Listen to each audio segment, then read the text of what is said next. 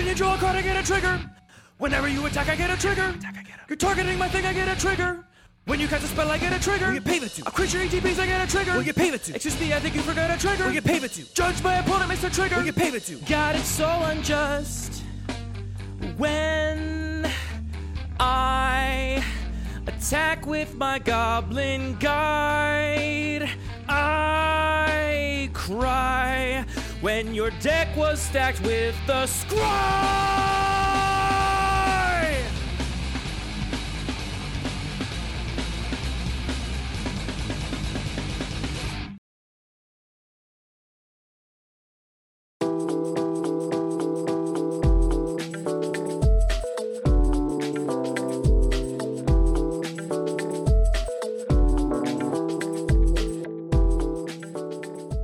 Hello and welcome to Lucky Paper Radio. I'm your host, Andy. I'm here with my co-host, Anthony, Nostradamus of the modern meta Maddox. That there's no way that's a compliment, but what are How's you it not a referring compliment? to? Look, Nostradamus is not a super talented dude. Okay, I'm sure. I mean, to you probably would not respect Nostradamus, and nor do I, to be fair. But some people, here's what I'm saying. You oftentimes will talk about how a card is good and powerful, and people should play in eternal formats, that you have no familiarity with. You don't follow them at all. That's fair. For example, you're like, why don't people play Gurt for Battle with Dreadhorde Arcanist and Legacy? They're allowed to do that as well. Did that happen? No. Oh, okay. But in Modern, there is a card that you have sung the praises of ever since it was released that is seeing some Modern play for the first time. Could you perhaps maybe guess what it is? Saddled Rhymestag. No. I'll give you a hint. Okay. It is as part of a package with Asmore and the Underworld Cookbook. Okay, that's a pretty different direction. Wait, is it Bag of Holding? No, it's not Bag of Holding. Damn. That would be amazing if it was. You got me excited for a second. It's Feasting Troll King, Anthony. Oh, man. You're like, That's this card's awesome. good. Why don't people play this card in Eternal formats? And everyone's like, blah, blah, blah, Dice of Doomblade. You're like, but it comes back from food. Turns out it's great in Modern with Asmore and the Underworld Cookbook. I always knew it was. At least as of Card's right amazing. now.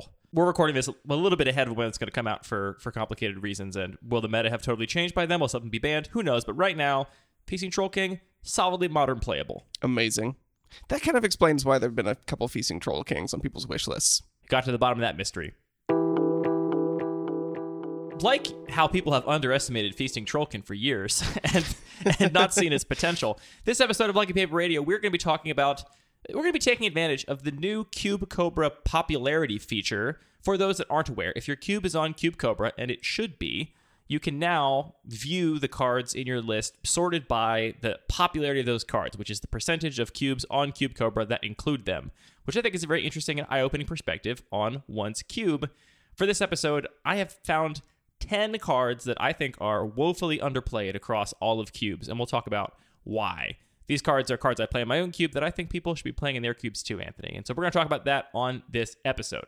I definitely also found some value in this feature. My list is not very much like the traditional cube that most people are building, so I wouldn't say many of the cards that are unpopular in mine are things that I would recommend to anybody, but there are definitely a couple interesting features and sort of aspects of the cube that reveals. I wonder how different my cube will have to be before you'll start to think that maybe my cube is not the typical cube thing everyone is supposed to be doing. Have you looked at this feature with our two cubes side by side? Yours is like, way everything's over on the right side, and mine's like, everything's on the left side. That's a little bit true. Though I do think my cube differs a lot from like the MTGO Vintage Cube, for example. Almost as much as it differs from your cube. I'm not sure it's that much.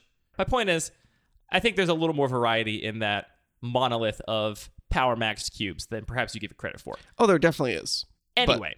I'm not going to be telling everybody over here that they should be putting Feasting Troll King in their cube, for example. Why not? Okay, you should play Feasting Didn't you Troll cut King. it because it was too good? I definitely did. Card was ridiculous. See? Turns out it's Modern broken. We've gone from Modern solidly playable to broken. I'm sure it's banned by the time this podcast comes out. Probably. I think more likely they'll just ban the cookbook or something. Anyway, we are going to mount defenses for unpopular cards on this episode, so that should be exciting. But first, we're going to do our Pack One Pick One from a listener-submitted cube. This week, Anthony, our cube comes to us from listener Gina. It is a 270-card travel cube. We are big champions of smaller cubes on this podcast, and this cube is no exception. Gina has found that with 270 cards, she gets all the variety she needs for all of her drafts, and saves a little bit of space, saves a little bit of money, and can carry this thing around a little more easily. So Other than that, I would say a pretty, traditional Power Max vintage cube list, unpowered. Certainly some interesting inclusions for us to dig into. Do you have any thoughts before we dive into this pack? So looking through the cube and the list, it's definitely, like you said, a very powerful cube. It's got a lot of the classics we're used to seeing. Compared to some of the cubes that I've played more, I think that it's maybe leaning a little bit less aggressive. So I might be more excited about taking some big splashier stuff. All right, well, speaking of big splashy stuff, here is the pack. We have Grave Titan, Burst Lightning, Verdant Catacombs, Sword of Feast and Famine, Overgrown Tomb, Mishra's Factory, Skyclave Shade, Lightning Bolt, Krenko, Tin Street Kingpin, Searing Spear, Ophiomancer, Sensei's Divining Top, Core Skyfisher, Demonic Tutor, and Umezawa's Jite. This pack is stacked. We kind of ended on some high notes there with Tutor and Jite, I would say. Is this just an easy pick? Is this just a Demonic Tutor not close? Many people would say that. But there are other people that would say that Demonic Tutor is actually not that great because it just draws a card for 2 mana. It happens to be the best card in your deck. It's a pretty good 2-mana cantrip. It's probably the best 2-mana cantrip ever printed. I think it's a little bit of a pick, personally, between Demonic Tutor and Jite. Because Demonic Tutor is a better card. It is somewhat committal. You're committing to black. Jite, probably among the best colorless cards you can run, although if this cube is a little less aggressive, if it does have combos or other ways to win the game that are not strictly through creature combat, then Jite falls off quite a bit, I think. Yeah, I do see, I think, at least some Reanimator, which can be a little bit challenging for Jite to really be effective. Yeah, I do not want my Jite against Reanimator, but I do want my Demonic Tutor to go find my removal spell, Grave Hate, Board Wipe, whatever I need to get out of the fact that my opponent reanimated something big. Right. So I do think I would take the Demonic Tutor here, but it's definitely close. There's also Verdant Catacombs is worth a mention, and Grave Titan is great. Grave Titan is great. We're not going to take it, but... After Tutor and Jite, I'm on the Fetch Land, and then probably just Lightning Bolt. Lightning Bolt, yeah. Lightning Bolt is a really good magic card, turns out. Turns out 3 damage to anything is just really messed up. Turns out. All right, not the most spicy pack, because, Demonic Tutor, but I do appreciate the small cube. Thank you to listener Gina for sending it in. If you want to have your cube on Lucky Paper Raider, you can mail it to mail@luckypaper.co with your name and pronouns. I do have to confess, I did find a whole crap ton of emails in my spam folder from people. Unfortunately, a large number of these emails, which I guess are a little bit of text with a link, just kind of get hit by spam filters, and I had not been checking that regularly. So if you sent your cube in over the past, maybe just send it in again. If we didn't do it on a show and you sent your cube in, maybe send it in again. I'm going to be checking that spam folder regularly from now on to make sure that fewer things slip between the cracks at the very least. And make sure to include a poem or some randomly generated text in that email so the spam filters don't catch it. It's an interesting question. How would you try and get around a spam filter? I mean, there can't be any predictable way. Otherwise, all of the spam bots would also do the thing. Right. Great question. I am not a security expert, and this is not something I've given a lot of thought to. But I'm also a little concerned because there's another spam filter on the registrar before they forward the email that I don't even have access to. Yeah, those are terrifying. They can't forward emails that meet some spam criteria because then their own email server is considered a spam distributor, which means that some emails get gobbled up on a level I have no access to. How about just your favorite recipe? Yeah, send in your favorite recipe. We also got a great suggestion on Reddit this week for what to call that segment. Oh my god, I saw it. You saw it? Kitchen Table Magic. That's what we're going to call it. Thank you, listener, who pointed that out. I'm going to go in Wooburg order here for the unpopular cards, and I'm pulling entirely from the 1 to 2% and 3 to 5% buckets. So all the cards I'm going to mention are only played by, at most, 5% of all the cubes on Cube Cobra, which is not a lot. So the way that this feature works on Cube Cobra is if you go to the list view and choose table view. This is my one gripe with Cube Cobra. Your one gripe? I mean, I love Cube Cobra, but I have a long list of gripes. I'm going to just stick with this one. Okay. The thing that is clearly a list is called the table view, and the thing that is 100% a table is called the list view. But that one does seem like an easy fix. Have you made this suggestion on their Discord? I have, yes. You were met with it's low apathy at best. I will admit it is not a high priority issue. But anyway, if you go to the table view, which shows a list of cards, you can then go to sort and choose for your primary sort popularity, and then it'll put all your cards into buckets, into columns based on 0 to 1%, 1 to 2, and so forth. It's not a linear scale, so you get a lot more definition for the much less popular cards. And so looking at Andy's cube, you're right that it is less extreme than I remembered when I looked at it the other day. The bulk of the cards are, the tallest column is in the 12 to 20%. Right. And 42 cards fall in this biggest 30 to 50% of cubes run those cards. And we have to remember that, this is all of the cubes on Cube Cobra. So this is all the Pauper cubes, all the Peasant cubes, all the Innistrad set cubes, a lot of cubes that are running restrictions. The one life cubes, the one drop cubes. The one life cubes, the one drop cubes, a lot of cubes with restrictions that would preclude them from running any of these cards in the first place. Now, I did choose specifically cards that I think have applications across many cubes that I find in the unpopular section of my table here. And just right off the top, the first one I'm going to talk about here is Portent. This is a 1-mana sorcery in blue that basically is Ponder, but it has two differences. One difference is you can target your opponent instead of you. So you can say, I'm going to look at the top 3 cards of your library, put them in any order, or make you shuffle. And then the other difference is that you don't draw the card immediately, you draw it on the next turn's upkeep. It's a really interesting design decision. Yeah, the whole slow trip thing, which they have thankfully moved away from, but was very popular during like Ice Age and this sort of era. And I imagine, I don't actually know the story behind this, but I'm guessing there was a lot of broken Stormy combo-y decks that were abusing cantrips. And their solution at first was, instead of rebalancing cantrips, was just to say, well, let's just slow them down because maybe drawing a card immediately is too powerful. Right. It's kind of an interesting feature of Magic. If you look at the history of cards, a lot of the design space is, how do we make cards just a little bit worse? Portent is a common, and like I said, it's very similar to Ponder. I think pound for pound, it is a little worse than Ponder, and Ponder is among the hallowed ground of what many people will call a cube staple. Ponder played across lots of different cubes, lots of different power levels, lots of different restrictions, because it's a powerful cantrip. For a long time, I was off Portent. I didn't want to play it because of that slow trip nature. And the things that turn me around on it are, number one, targeting your opponent with this is very relevant. It comes up more often than I expected. Really? Yeah, where you're just ahead on board.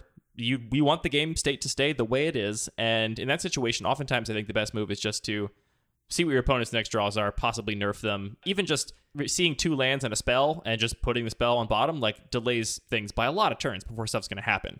So that mode is more relevant than I expected it to be. But the bigger difference in how this card is played out relative to my expectations is that the slow trip, the fact that you don't draw that card till the next turn's upkeep, has barely mattered. And I say that because in blue, at least in my cube, a lot of the things I'm doing in blue are at instant speed. They're counterspell, stuff like that. Oh, that's a great point. And what you get to do with Portent is you Portent on your turn, you draw the card on the next turn's upkeep, which is your opponent's upkeep. So before they're going to get any main phase, any ability to cast spells at sorcery speed, you will have already drawn that card off Portent, in which case it is a strictly better Ponder. Like if we're talking about a card that you're never going to spend mana on your main phase, then you'd much rather have this over Ponder because it's Ponder, but it gives you the flexibility of targeting your opponent if you want. That's interesting. So yeah, in general, like the context is going to matter, but if your blue decks are more reactive than proactive, that cost is actually very low. Right. And even in the more proactive decks, because the other situation where Portent is almost exactly the same as Ponder is if you cast it on the first couple turns of the game. If you just cast it on turn 1 because you want to smooth out your draw, you were never going to spend your mana doing anything else anyway before that card was going to be drawn, right? You're going to play your land, You're going to play Portent, you're going to draw a card. You weren't going to do something with no mana, no lands up on your turn after casting Portent. Right. It really matters and takes a hit in environments where you're trying to, set up one big turn late in the game or do, get benefit out of casting many spells in one turn. Yeah, I mean, where it is weaker is this like middle portion of the game, or if you're behind and you're just like draw it off the top of your deck and you're hellbent and you just want to draw some action. It does suffer there, but I've been perfectly happy with it in my more proactive decks, say like a blue-red Spellslingery deck, because it's another 1-mana cantrip, which is just great for those decks. It's 1 mana to trigger your Young Pyromancer. It's easy to flashback with Dreadhorde Arcanist. It's got a lot of synergy. And again, that downside in more controlling decks has been very minimal. So honestly, I've been really impressed with it. The times where I feel like the slow trip of it has mattered have been vanishingly small. Like a very, very small percentage of the time that I've cast this have I really felt the fact that it's a slow trip. And if you haven't played with it, I would suggest you give it a shot because I avoided it for a long time because I was so pathologically afraid of that slow trip nature. But I've been very happy with it. So that's a common. That's a card that Pauper cubes can run, Peasant cubes can run, unrestricted cubes can run. I think if you like those other cantrips and you want another one that is different, because it is different. And that's the other thing, is it's not just... I know some people don't like running Opt and Serum Visions and Sleight of Hand alongside Ponder and Preordain because it just feels worse than Ponder or Preordain. This card is different. It does a different thing. There are times you're going to want to target your opponent, and it's cool to have that flexibility. So I think this is a underrepresented cantrip across the pantheon of available options. All right, what do you have next? Next up is a card... Like I said, I tried to pick out cards that I thought were playable in lots of different cubes of different power levels, different restrictions. The next one doesn't really meet that restriction so much, but it has to be mentioned. Primordial Mist is an enchantment from a Commander product some time ago. It is 4 and a blue, and it says on your end step, you manifest the top card of your library. So you put it face down as a 2/2, and it also has the ability you can exile a face down card you own and play it this turn. So it basically makes 2/2s every turn on your end step, and instead of keeping that card in play as a 2/2, if you want to just draw it, you can just draw it. And this is only being played by 1 to 2% of cube curators, so a very, very small portion of people are playing with this card. I say this card does not apply to many cubes because it is extraordinarily powerful. This card is really, really good. So if you are playing any kind of power max strategy, I think you should be considering this. Obviously, it's not for pauper or peasant cubers. It is a rare, and it is not for people that are playing at a lower power level, I don't think. I mean, this was in Daze Cube for a long time, and Daze Cube, I would say, was similar in power level to your cube, and it constantly just wrecked face there. It was kind of unbeatable. Yeah, it was a bomb. It was just a pack rat. The other thing I'll say about this card is I love the play patterns of it. Like, power level aside, I think this option of, as a baseline, making a 2/2 every turn, and that upside of being able to draw those cards when you want also comes up all the time. You know, you're playing a blue-based control deck, hypothetically. Being able to make those 2/2s, and then when you board wipe, just draw all those cards. You just draw them all. They just turn into cards in your hand instead of creatures on board that get killed by a board wipe. Or you chump block your opponent's Wormcoil Engine and exile that card so they don't get to gain any life. Or yeah, I was going to say that was my exact favorite moment with this card was when I was in a race with my opponent. I was attacking them in the air, but they had a Batter Skull, and I just got to use this to prevent them from gaining life and actually win the game that way. Yeah, even more at the highest echelons of power, it's incredible with balance. It's an enchantment, so it doesn't get counted by balance, and then you can turn all your creatures into cards in exile that you can cast. They're not in your hand, they're not in play, they're in a zone that balance does not see and does not count. Those options come up, and it's like a perfect example of a flexible card that gives you lots of options in how it plays out that you always have some kind of out to play to, which I found really satisfying. Yeah, I mean, it's basically just a very difficult to interact with Planeswalker. That is one way to think about it. You get to draw another card a turn. That card's always a free 2/2 unless you just want to draw it, and that's a very powerful mode. Yeah, it's an interesting way to frame it. Yeah, I mean, this card is insane. I feel like it is definitely underrated in terms of power level. It's really interesting when I look at this whole list. Again, I've got, the cards on the left of the screen are clearly like lower powered cards, and cards on the right are higher powered cards. Like, generally that is such a huge motivator of how most people design their cubes that we really clearly sort of see that scale laid out in this list. But there are a couple exceptions, and I think that this is one of the biggest one that I notice all these cards from supplementary sets end up getting bumped down the list a good deal. For sure. Which is a little bit surprising to me. I don't know if they just don't have the same circulation, they just don't have the same visibility, or if people are actively avoiding them. Someone even mentioned on a stream the other day we were doing that they were a little surprised to see Nesting Dragon because they weren't so interested in cards from supplementary sets. So maybe there is some active avoidance of those.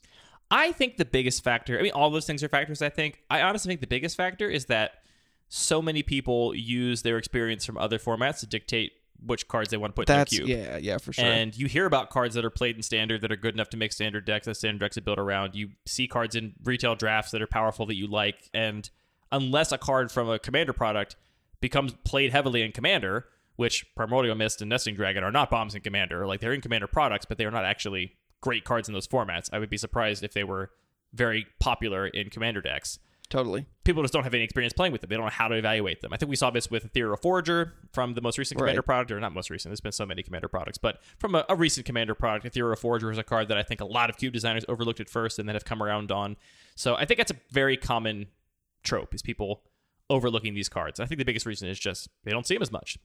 Right. And the other big effect that I noticed immediately is just the things that are on the lower end of the popularity spectrum are just cards from newer sets that people just haven't added to as many cubes yet. Yeah, that is true. I'm kind of ignoring those, except for this next example, which is from a somewhat recent set, but I still think it's underrepresented in the overall population. I'm talking about Bloodsky Berserker. 1 and a black for a 1/1 human Berserker. When you cast your second spell each turn, put 2 +1/+1 counters on Bloodsky Berserker, and it gains menace until end of turn.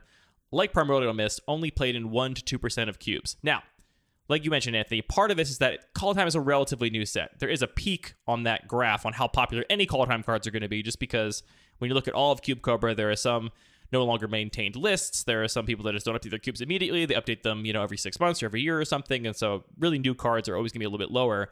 But there are plenty of Call of Time cards that are much higher up than 1 to 2%. Even amongst cards from that set, Bloodsky Berserker is making kind of a pitiful showing. And I gotta say, this is a card that was in a sort of grouping in my head with Clarion Spirit because it triggers on the same condition, which is casting your second spell each turn, and it's also a 2-drop. Clarion Spirit is 1 and a white for the 2/2 that makes a 1/1 flying spirit whenever you cast your second spell each turn. And when I put them both in the cube list for Kaldheim testing, my take was Parker actually sent in a hot take to our set review episode where he said, these cards are great, and the reason they're great is that you want your players to be multi-spelling anyway. That's already a powerful thing to do. So you're rewarding your players for doing a powerful thing by giving them even more payoff, and that's just naturally a good play pattern. It's going to result in powerful cards. My hot take for Kaldheim is that Clarion Spirit and Bloodsky Berserker are the best 2 uncommons in the set. These are the spells that reward players for playing 2 spells in one turn, and I've learned that double spelling, even in cube, and especially in tempo forward cubes like my own, double spelling matters a lot and it plays much better than it reads.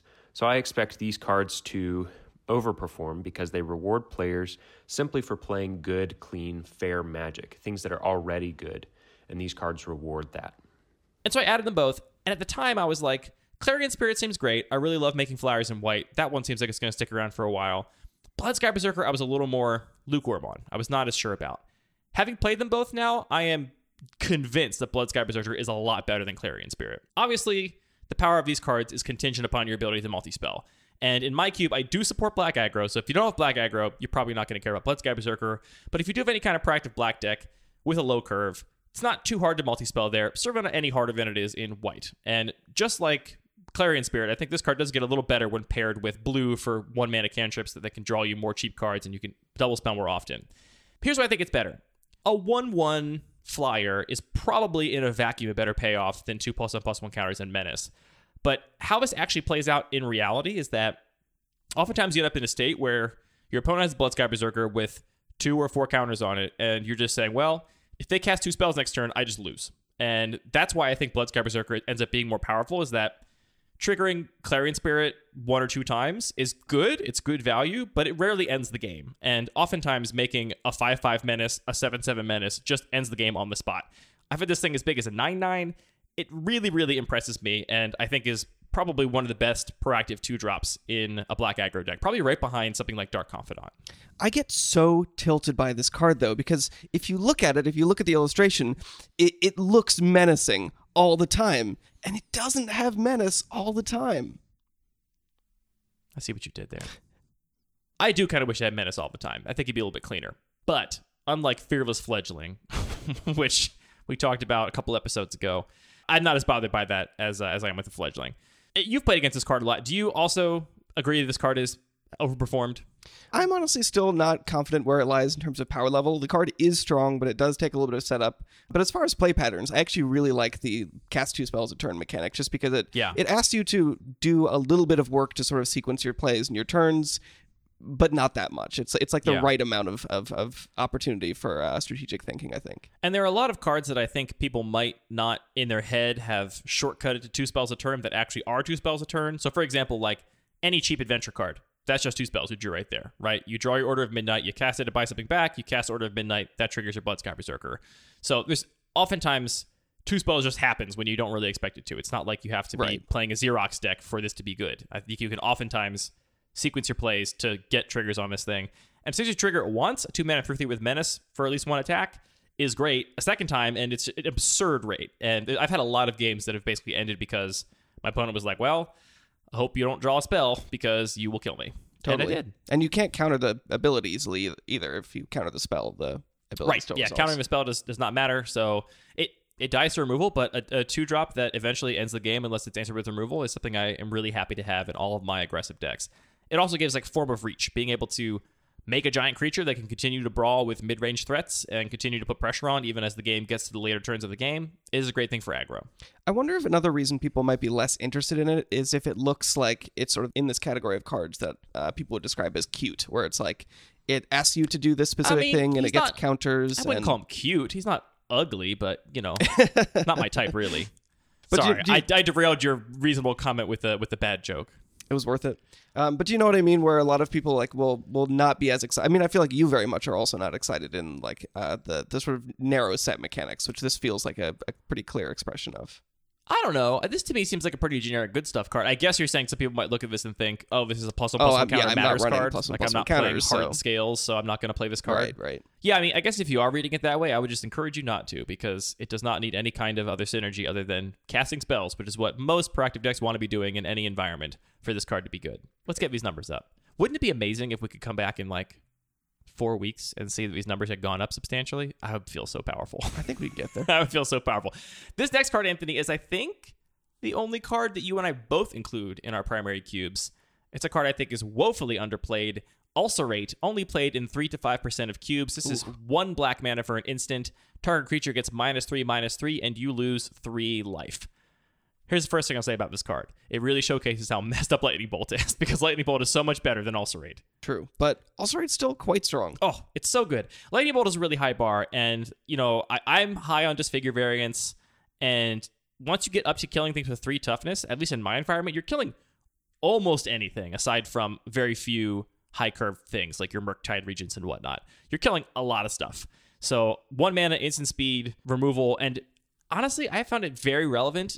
If you're on the full suite of Adanto Vanguard, Seasoned Hallowblade, other kinds of indestructible threats, your Selfless Spirits, I found it to be very relevant that this thing decreases toughness rather than just deals damage or destroys something equal to its power or toughness. It's extremely relevant in this cube. The last time I played a proactive white deck in this cube, I felt like all those cards just didn't work because my opponent had so much removal that answered it in that way. It can't happen. And that is a place where it is better than Lightning Bolt. This is why we don't say dumb things like strictly better or strictly worse. This is worse than Lightning Bolt most of the time, but when your opponent has a Seasoned Hallowblade, you're going to rather have an Ulcerate. I just love it's very simple, it's efficient. I'm definitely playing at a much lower power level, but I think there's still plenty of space for efficient cards at a low power level and gives you a lot of flexibility in the way you sequence your turns. But this has a real cost, it has limitations, and I think that just leads to really good gameplay.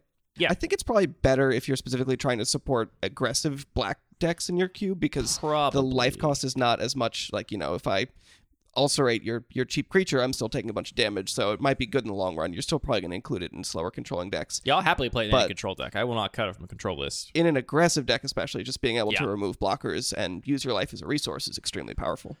Yeah, and I would say the most common things in my cube that have 3 toughness over 2 are tokens from Green Planeswalkers, beast tokens, forests from Nissa Who Shakes the World, and being able to ulcerate one of those things, attack and kill that Planeswalker is very relevant. Do you think people are afraid of that life loss? Probably, yeah. Okay. I'd be curious to look sort of more broadly at things that cost life. I mean, people do love shocklands, but maybe there is overall I think something... people love natural duels more, though, on pound for pound. Like, I like shocklands for their play patterns. Mm-hmm. I think most people, if money were no issue, would rather have natural duels. That's so hard for me to empathize with. I don't think you should be afraid of this life loss. And it may be like, if you need to, think about a shockland, think about a Gitaxian Probe, which you'll happily pay 2 life for. 3 life is not the end of the world. Your life is a resource, and getting a threat off the board at instant speed for 1 mana is very powerful. I think this card has a home in lots of cubes, way more cubes than we're seeing represented by these numbers. It is an uncommon, so peasant cubes can play this card. It's great. I recommend it to everybody. In a somewhat similar vein, I've grouped my next 2 cards. We're talking about red removal spells now, and I want to talk about Tarfire and Seal of Fire. These are both shock variants, which is to say for 1 red mana, you get 2 damage to any target. Tarfire's unique take on it is that it is a tribal instant. It is a goblin. The actual spell is a goblin. And Seal of Fire's take on it is that it's a enchantment you play at sorcery speed, because it doesn't have flash, but then you can sacrifice it at any point later to deal 2 damage to something. Now, you listening probably have a good sense of how good shocks are in your cube. I would say overall, people underrate shocks, I think. 1 mana for 2 damage is very, very good. I think in almost all environments, it's better than a Lightning Strike, 2 mana for 3 damage. It takes a really, really slow environment before I'm happy to play Lightning Strike over shock. And I see more Lightning Strike variants in cubes than shock variants. So as a baseline, I think people should rate 2 damage for 1 mana pretty highly. Now, you were Lightning Strike in your main cube. Do you have any shock variants in the regular cube? I do. I have shock itself. You have regular shock. How do you think shock and Lightning Strike compare on power level in your cube? I think they're actually pretty similar in my cube because it is slower, there are bigger threats, but I think you're totally right. As soon as you get a little bit more aggressive, shock becomes much more relevant. Yeah, using all your mana is so important in really any kind of deck. Being able to counter something and then also shock something on end step, or, shock something on the first turn of the game so you don't take any more damage. It really adds up. So I have a Spirit of Singleton rule in my cube where I really really try and avoid cards that I think are functionally almost always worse than other cards. So you don't ever want to see Lightning Bolt and Lightning Strike in the same pack. And That have to bums say, me out that's so just much. not a pick as far as those particular cards. But exactly. So there's really no situation. I mean, we could think of very fringe situations like counter target 1-mana spell. Mental Misstep better against Lightning Bolt than Lightning Strike. But except for really fringe bend over backwards kind of examples, you just always want Lightning Bolt over Lightning Strike. And I don't like that dynamic in a draft portion where I have cards that are just always better than other cards with very, very few exceptions. I think your position on this is extreme, but that's what your cube is for. It's for... I don't think it's that extreme. Anyway, I run a million 1-mana blue cantrips, and I'll justify to end of time how they're all slightly different, and sometimes you actually do want Sleight of Hand instead of Ponder. You want a goblin. Like, what if one card on top of your deck is really good and one's really bad? Then you want Sleight of Hand over Ponder. Like, it happens sometimes. Here's my argument for Tarfire and Seal of Fire. Tarfire, first of all, 1 to 2% of cubes playing it, almost nobody. Seal of Fire, slightly more, 3 to 5% of cubes playing it. These are generally worse than Lightning Bolt. I will acknowledge that. But there are definitely circumstances and decks where I would rather have one of these over Lightning Bolt. One of the big contributors is the new Delirium cards we have in red. So Tarfire, its unique take is that it is a tribal instant. It's a goblin card. Tribal is a card type, just like sorcery, planeswalker, creature, land.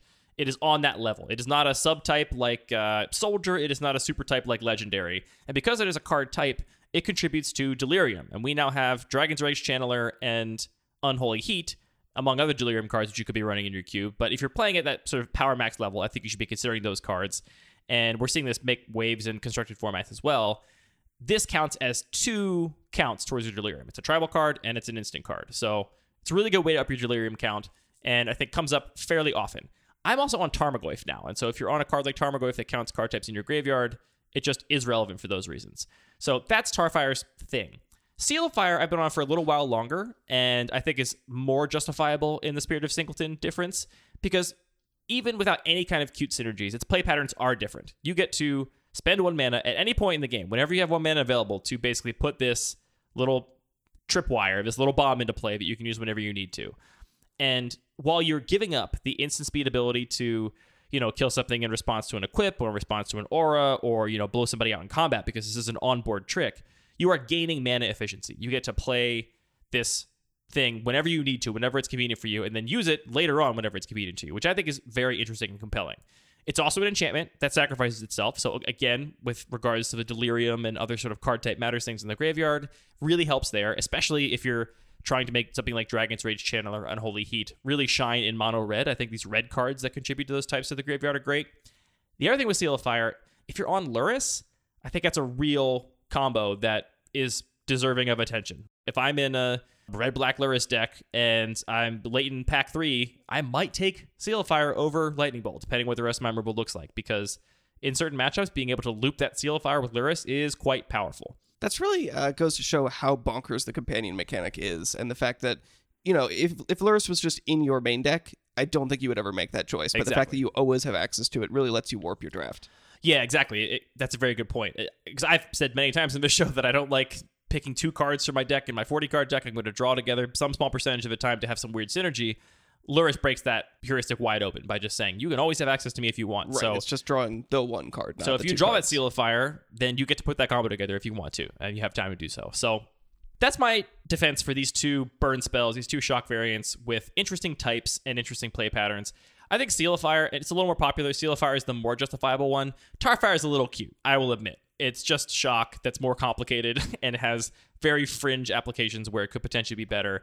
But that satisfies my little picky Spirit of Singleton peculiarity.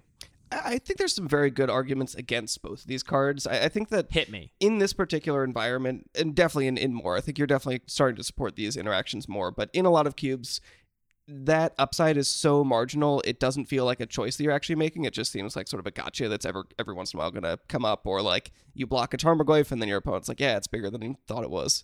So I don't know. In that case, you should be able to. You ask your opponent how big the Tarmogoyf is. You don't. and when someone asks you, you say, how big you is it? answer. You don't say, figure it out for yourself. I don't know. Can you figure it out from this Tarfire? I don't know. Have you met some Magic players? No, Magic players are good people, but I think that those can sort of just trip you up and confuse you and maybe even be... I feel like we've switched roles here. This is like, I feel like this is the thing you would always be defending, and I'd be the one saying, it's so dumb that my Tarfire pumps my Tarmogoyf by 2 instead of 1, but a stupid interaction. Maybe at the end of the day, it's just about, does it spark joy for you? So these don't spark joy for you? Not especially. And I also think that we were talking about like comprehension complexity last week, and I think that Tarfire can legitimately be pretty confusing. I like to go back to the issues that Devoid had in, was that Battle for Zendikar? And Oath of the Gatewatch. Oath of the Gatewatch. Right. Where it was like this A-B mechanic, but the A literally did nothing. It was just like a signifier to say this card is devoid and some other cards will care about it. So players that were new would be like, why does this card say devoid on it? Because it was actually in the rules text box. Right.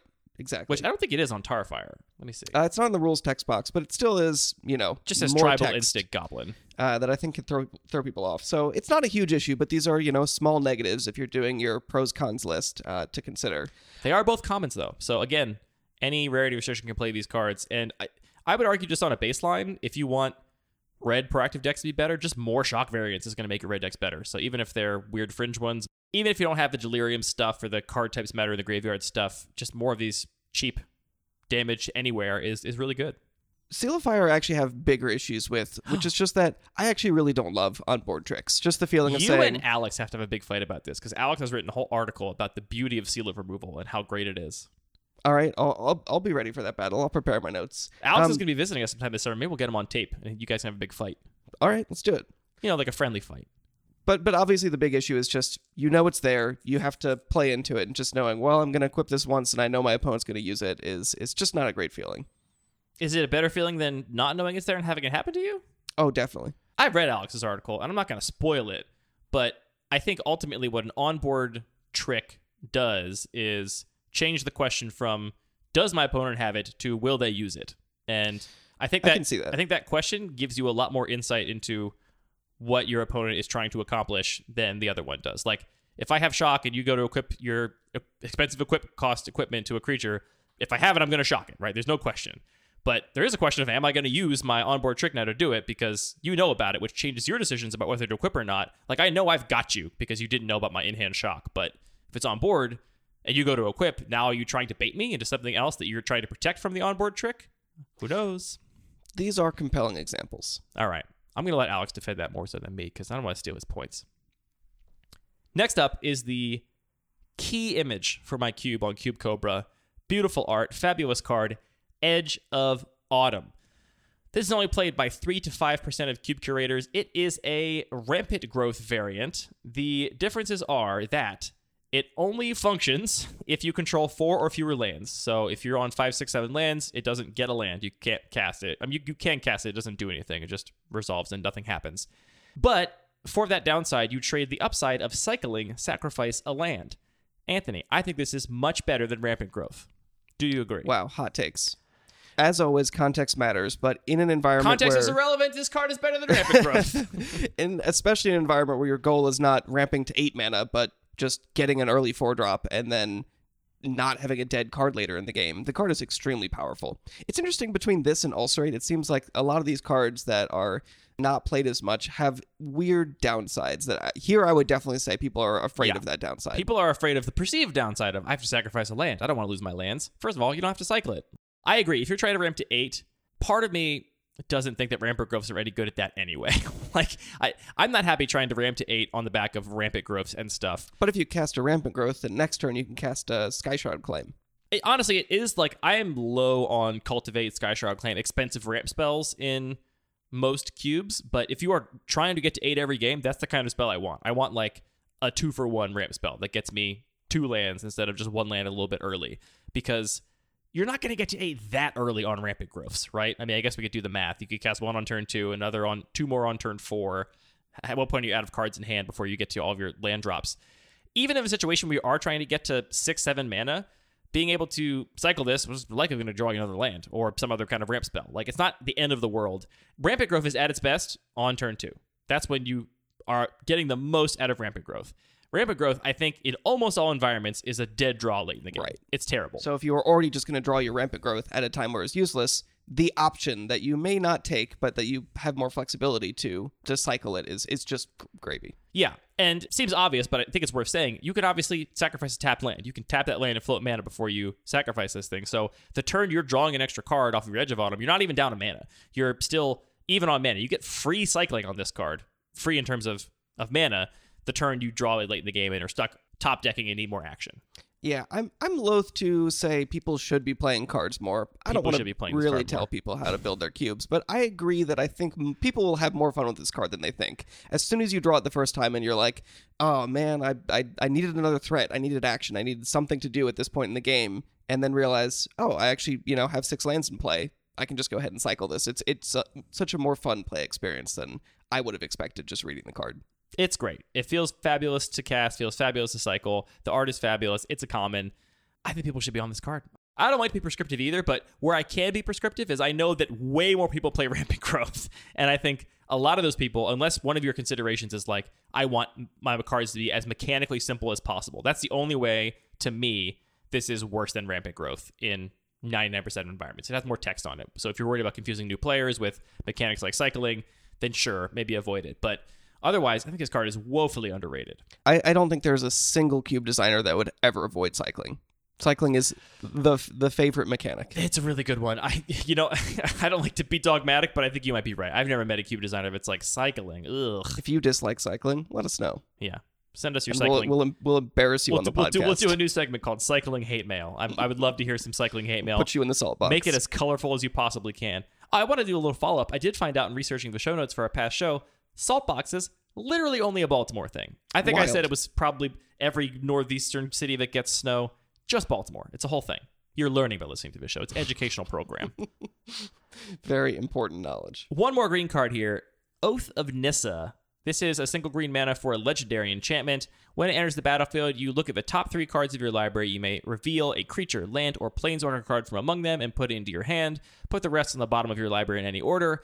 And it has the static ability, you may spend mana as though it were mana of any color to cast planeswalker spells. This card I'm not going to mount a super hard defense of because there are a few things I don't like right out of the gate. I don't like it can whiff. I hate things like this that can whiff. And this one is really unlikely to whiff. I think I've ever seen it whiff like once, where you revealed like Edge of Autumn and Pest Infestation and some other instant or sorcery you play in your green deck. It almost never whiffs, but it can whiff. And it does also have this text, which I think came up in a game of ours actually somewhat recently, where you forgot about that static ability. You forgot that it had planeswalker spells can be cast with any color and played differently than you would have if you remember that line was there. It's a lot to remember. It does have those downsides. The upsides are, I think this is one of Green's best cantrips. Up there with Once Upon a Time, up there now with Abundant Growth. Really powerful to get to look at the top 3 cards, take the one you want. Again, type restricted, but type restricted to types that you're probably running a lot of. I wouldn't include this in a cube without planeswalkers, without a decent density of them. Not because it gets that much worse, because it's not that those planeswalkers in your green deck... The planeswalkers in green decks probably replace what would be creatures in terms of their role in the game. So it's not like you're having less hits if you don't have planeswalkers in your cube, but I would not want that extra static ability if it was not relevant ever because it didn't have any planeswalkers in the environment. Yeah, it's a lot of noise if somebody's looking at this card and saying, okay, well, this is a planeswalker. Yeah, this is my Super Friends card. Where's my Super Friends deck? And I don't like those aspects of it, but on the other side, great cantrip, and that static ability I think is really good. Basically, when I'm building my deck, you can basically count it as a 5-color source for planeswalker spells, which seems like it wouldn't come up that often, but I find that planeswalkers are often the things I want to be splashing a little bit into. Like I'll want to play an Ashiok in my blue-green deck, or I want to play Teferi in my white-green deck or something, and having Oath of Nissa be your 6th or 7th source of your fixing color makes a huge difference. So totally. Yeah, I actually, despite, later in the game forgetting about it, but while I was building the deck in that particular match we streamed, I think, I thought about it exactly in that way. It's not, right. I can't just imagine I always have this, so I can just take whatever planeswalkers of any color that I want, but just thinking of it as one more colored source for each of those colors I was trying to splash made a big difference. Yeah, exactly. It lets you play your Daretti Ingenious Iconoclast in your Gruul deck. It really helps in those regards. It comes up more often than you would think. People have called it Green Ponder. It's really not too far off. It's basically Green Ponder with a free extra fixing source for all your planeswalker spells. So this is 3 to 5% of people too. I'm not going to ride this one too hard because it does have downsides, and I think a lot of people out there don't like planeswalkers and certainly don't like indicating there would be anything suggesting a planeswalker deck, so I understand that. But if you're not worried about those things or you are on planeswalkers, Oath of Nissa, it's a great card. Jace the Mind Sculptor only in the 12 to 20% category. I think a lot of people think Jace is too good. I think they're wrong, but I think a lot of people think he's too good. I want to poke around at what are the most popular planeswalkers and try and get a sense of how big this contingent of people that are actually actively avoiding planeswalkers is. That's a great question. All right, we got 2 cards left, 1 gold card and 1 land. The gold card is Fire Covenant. Now, this card is 1 red-black for an instant, and as an additional cost to cast this spell, you pay X life, and Fire Covenant deals X damage divided as you choose among any number of target creatures. More life payment. I think people are really afraid of using their life as a resource. I really do. I think they look at this and they think, well, what if I only have 4 life left? Then this card does nothing. And yeah, that's true. They're not wrong. They're not wrong. But I think they are wrong to think about how often that comes up and the upside of when you get to cast this card and kill some stuff. It's not too much of an exaggeration to call this a Plague Wind for 3 mana at instant speed. This very often will kill anything you want of your opponents that you need to kill. It's rare that you have a creature who's on board who is not worth its toughness in life to you to get rid of. This kind of goes back to Ulcerate, right? Like, you Ulcerate something, you're going to lose 3 life. Worse than if you didn't lose 3 life, but how much damage was that thing with 3 toughness going to do to you over the course of the next couple turns if you did not Ulcerate it? Fire Covenant is kind of similar. It's kind of just like 3 Ulcerates taped together. I feel like It's any number of Ulcerates taped together, and you get to deal the precise... One of the worst... Here's the thing. I defended Ulcerate, and I'll keep defending it. One of the things feels really bad about it is when you have to Ulcerate a 1 toughness creature, and you're like, ugh, I mean, I got to get that thing off board, but... Yikes. You're like 3... How about 1 life? Right, exactly. Yeah, I mean, this is especially in a lot of cubes that support extremely aggressive strategies. Those creatures often have low toughness, so being able to spread and like precisely pinpoint those, it can easily kill 3 creatures and totally turn a game around. Yeah, it's a great card in a control deck, in my opinion. It's a fabulous card in any kind of red-black aggressive deck, because if you don't care about your life because you're the proactive deck, just pay 12. Kill their entire board of tokens from their planeswalkers. Doesn't matter. Swinging for lethal. It's very powerful. This is kind of like Primordial Mist in that I had to include it because I think 3 to 5% is woefully low for this card. But I think it's very powerful, and it's not going to get played by rarity restricted cubes. Though it might be an uncommon, actually, because it is from Ice Age. They have probably some weird uncommons back then. The old one has really awful art, but there's a new Mystical Archive with really sick art, so maybe that was keeping you from playing it. It looked like a weird old card you didn't want to include. Now you have a cool version you can include. It's very powerful. It's instant speed, too. Like, I think people overlook that as well sometimes, that you can do this at instant speed. It's kind of a blowout. There are some big knocks against this card, though. I think that some players or some cube designers might actively be trying to avoid those kinds of cards, which have the potential to be a dead draw elite. It also is a gold card. I know a lot of cube designers try and minimize the number of gold cards they include. And yeah, some players could just be afraid of the life cost or actually actively trying to support aggressive decks more, and this could just be overpowered in those contexts. That's true. It's possible people are not playing this because it's too good. From the conversations I've had, I don't think that's the case. I think most people don't know it exists, don't actually think it's any good, or afraid of the life loss. So if you're in that category, then I suggest trying it out. I'll also we talked about Ulcerate, we talked about Fire Covenant.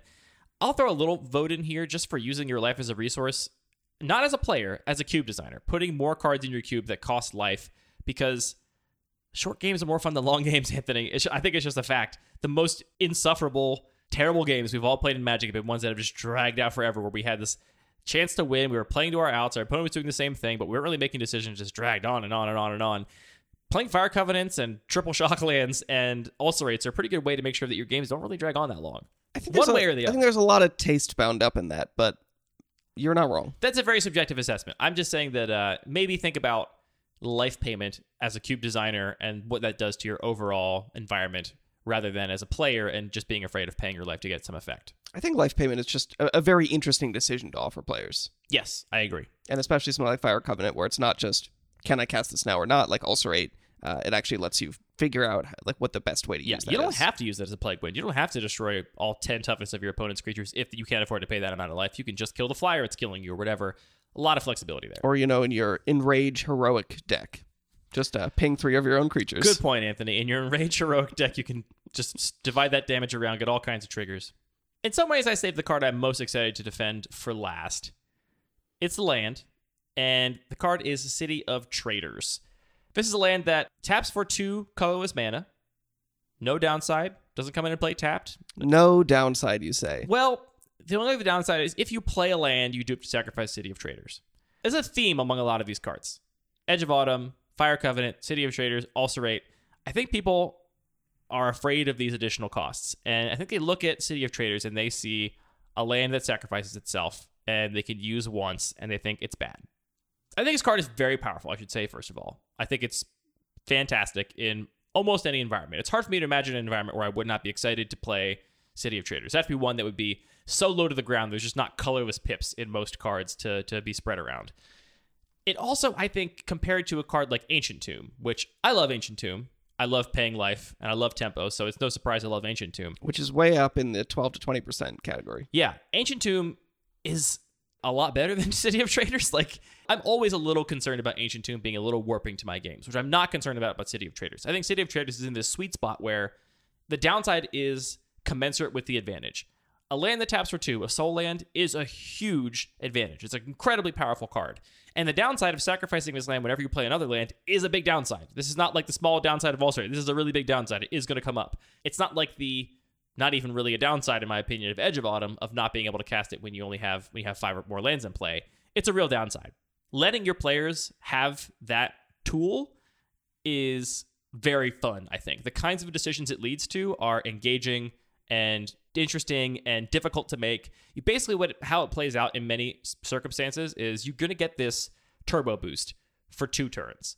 I say 2 turns because you're going to play City of Traders. That turn, you're going to have 1 additional mana than you're supposed to have. The next turn, you're going to tap your City of Traders before you play your next land, and so you're going to have, on that turn, also 1 more mana than you should have. You get basically 2 turns ahead of schedule, which is a lot. And it's kind of like you get to cast a free Time Walk for 2 turns, and then you're going to have to undo it at the end of those 2 turns. Kind of. We're just talking about mana here, not cards and stuff, but that is kind of how it plays out. Getting to decide when to use that nitrous, when to use that huge boost of tempo is a really fun decision to make, in my opinion. And it's worth noting, you draw this card late, and it's your 5th land, and your curve doesn't go up to 7. You don't have to play any more lands if you don't want. You can just keep it out there as a free soul land, keep other lands in hand, discard them to stuff, do whatever you got to do. This downside does come up. There are definitely times where you're like, I wish this card was something else because it's going to mess me up here. But I like cards with that kind of volatility, and it's volatility in this case that your player has total agency over. They get to decide how to put it in their deck, whether they count it as one of their 17 lands or 16 lands, or whether they count it as kind of a spell slot almost, whether they play it on turn 2 or 3 or 4. They get to decide when to play this card, and there's really messed up stuff. Here's the only downside of City of Traders. Oh, we haven't covered the downside yet? The actual mechanical downside of the card, I think, is a upside from a cube design perspective. I think it is a very interesting play pattern to give your players access to. Yeah, I think that's a great point about switching from our player hat to our designer hat. So from a cube design perspective, no downside so far. Here's the one downside. It's extremely expensive. It's on the reserve list, and it's really expensive. So you can get a gold-bordered version if you want. You also can just print it out. I mean, you're not playing... I don't know if we can advocate that. Wizards is fine with proxies as long as you're not passing them off as fakes. Don't make a fake, but just, take an island and write City of Traders on it. Or take a City of Brass, cross out the brass, and write Traders. Easy. No problem. That's, I think, a big part of why I think that's a decent part of why the card is down here. The combination of, if it was cheap, people would probably be much more willing to give it a try. And I think you're right that there are... I bet Temple of the False God is in more cubes than City of Traders. I would gamble. I don't know. I'm not looking at the numbers, but I would bet it is. I wouldn't be surprised. So yeah, I think the combination of it being not easy to test, if it was, a common for some reason that was just lying around, people would give it a try. But I think that people are legitimately afraid of those play patterns. I'm actually not sure where I fall on, how much do I enjoy playing with it? I could see either way. It definitely does lead to some difficult turn sequencing. But it is in a lot of ways just sort of like a burst of speed, like you said. It's kind of just like a ritual. Yeah. And you have to think about other factors, right? I have played this in very aggressive decks with very low curve, but you do need a certain amount of colorless spells before you're happy to play a colorless soul land. In my deck that's all 1 and 2 drops, like my mono white deck, it's all 1 and 2 drops. It's not going to be that great. I might play it if I have enough 2 drops that have a colorless cost, so I can, on turn 3 play 2 drops with my City of Traders. But really what I want is some equipment, some vehicles, some other kinds of artifacts, tangle wires, stuff like that is colorless that I can really dump that mana into. So it makes you think about how you play it, how you build your deck around it. It is not just free power that you can just jam in a deck and just get away with doing broken stuff, but it has really high ceiling, a reasonable downside. I think it's a well-balanced card. And not for Constructed. Don't at me. I know it's a problem in Constructed, but I think it's a well-balanced card for Limited when you get to have one of it and you have to draft your deck. Yeah, I mean, it's context is extremely important in that case. Here's talk about edge cases. I don't think this is actually that unreasonable. This is also a land that goes to the yard for Delirium. I was wondering if you'd bring that And up. for it is. I mean, for delve spells, delirium spells, all these kinds of spells, you want lands in the yard. Fetch lands are great. I look at the Horizon lands the same way. They're also lands that go to the yard. You'll notice the only non-fetch lands, non-Horizon lands I run that are fixing lands are 2 bicycle lands. They also go to the yard. It's not unreasonable to think that one of the values of this card is that it is a land that eventually goes to the graveyard on its own volition, and that's a bonus. And I think it's meaningful that it goes to the yard the turn where you are getting the mana from it. So it's not impossible to imagine. You play this, next turn, you tap it for 2 mana, play another land, it goes to the yard, and now you can actually play your big delve spell very early. Yeah, I would say my average use case on this is I play it on turn 2 or 3, 2 to 4, and have it in play for 2 turns. Get 4 mana out of it, and it goes to the yard. And that actually ends up being fine. Here's the other thing. On the turn where you've gotten 2 turns ahead, you've played spells ahead of curve for 2 turns in a row, and you sacrificed it because you hit another land drop. So, you went from 3 lands back to 3, right? You ended up sacrificing your thing, but you're still on 3 lands. A lot of times in those circumstances, you're kind of out of resources. You've kind of dumped your whole hand. Right. Like, you don't need any more mana right now. You're going to draw more cards off the top of your deck. There'll be more lands eventually. And you just get that upside of being able to play ahead of curve. It's just one of my favorite cards to actually play with in terms of the decisions it causes. And it's powerful and cool looking, and I wish it wasn't on the reserve list for everyone else's benefit. But Andy, don't you want your collection to stay worth money? That's my number one concern. I record this entire podcast because I like talking about my investment portfolio, not because I care about this game at all. Yuck. So interestingly, CubeCover does actually also just let us search for cards and show us the exact popularity of those cards, not just the buckets. All right. Temple of the False God versus City of Traders, exactly the same. Exactly the same? About 2.6%. Wow. There you go. City of Traders is a much better card. I agree. Temple of the False God is not a good Magic card. No, it's not. Not for this context. It's even not that great in EDH, I would argue. I've never played it in EDH deck, I don't think. So overall, I feel like there is this thread of these cards that you've picked out of interesting downsides. Is that overall something you would encourage more cube designers to include? I think so. I think that might be one of the habits of thinking like a player, not thinking like a cube designer, where you're like, well, why would I want Ulcerate? I would rather have Doomblade. Right. Okay, sure. But I'll admit, one of the reasons I dug deep enough to find Ulcerate in the first place is that I just wanted all of the arbitrarily restricted Doomblades out of my cube. I have no more Doomblades. I have nothing else. I have nothing in my cube that destroys non-black creatures because it drives me nuts. Ulcerate is so clean. It's 3 toughness. It gets rid of it, whatever it is. Doesn't matter what color it is. Doesn't matter if it's an artifact. Doesn't matter whatever. Right, and you're actually making meaningful decisions about what is that life worth to you rather than just randomly getting hosed because your opponent happened to reanimate an artifact rather than a non-artifact or a black creature rather than a red creature. Right, exactly. So that's why I dug into it initially. If I were to put aside all of my scruples about those random limitations and just play cards on pure power level, I would still include Ulcerate because I think 1 mana removal that hits so many things. And I mean, you can look at your own cube, just like, do a little filter, search by things that are toughness less than 4 and see how many things this thing kills. It's a lot of things, so many things. And it does it for 1 mana and instant speed. So yeah, I think that a lot of people think like a player and they think, well, I don't want downsides because I want pure upside. I just want to win. And as a cube designer, I think giving your players lots of options to do powerful things, but at costs, I think is a very interesting dynamic to introduce into a cube. So yeah, I think that's part of it. I think it's not a coincidence that there's a thread here of a lot of things that either are or read as downsides. Right, because those are part of the choices that you make in the game. And I think if we are too much thinking like players, we can end up just sort of smoothing all the edges off our game. And I do love playing things that cost you life. One of my proud moments, which I think some people would look at this and be unhappy and think they failed in some way, but listener Feld was drafting my cube and took Ancient Tomb because Ancient Tomb is broken. Ended up not putting Ancient Tomb in his deck because he was like, I have so many shock lands, I can't afford the life loss from Ancient Tomb. And I was like, wow, I've done it. I've made Ancient Tomb not just a windmill slam in every single deck that's broken. Sometimes you don't play Ancient Tomb because of the life loss. Was that a correct decision? I think Feld is a very savvy and skilled player. I don't remember the deck list in detail, but I'm going to say yes. Wild. I support Feld's decision. Wild. Or should I say shocking?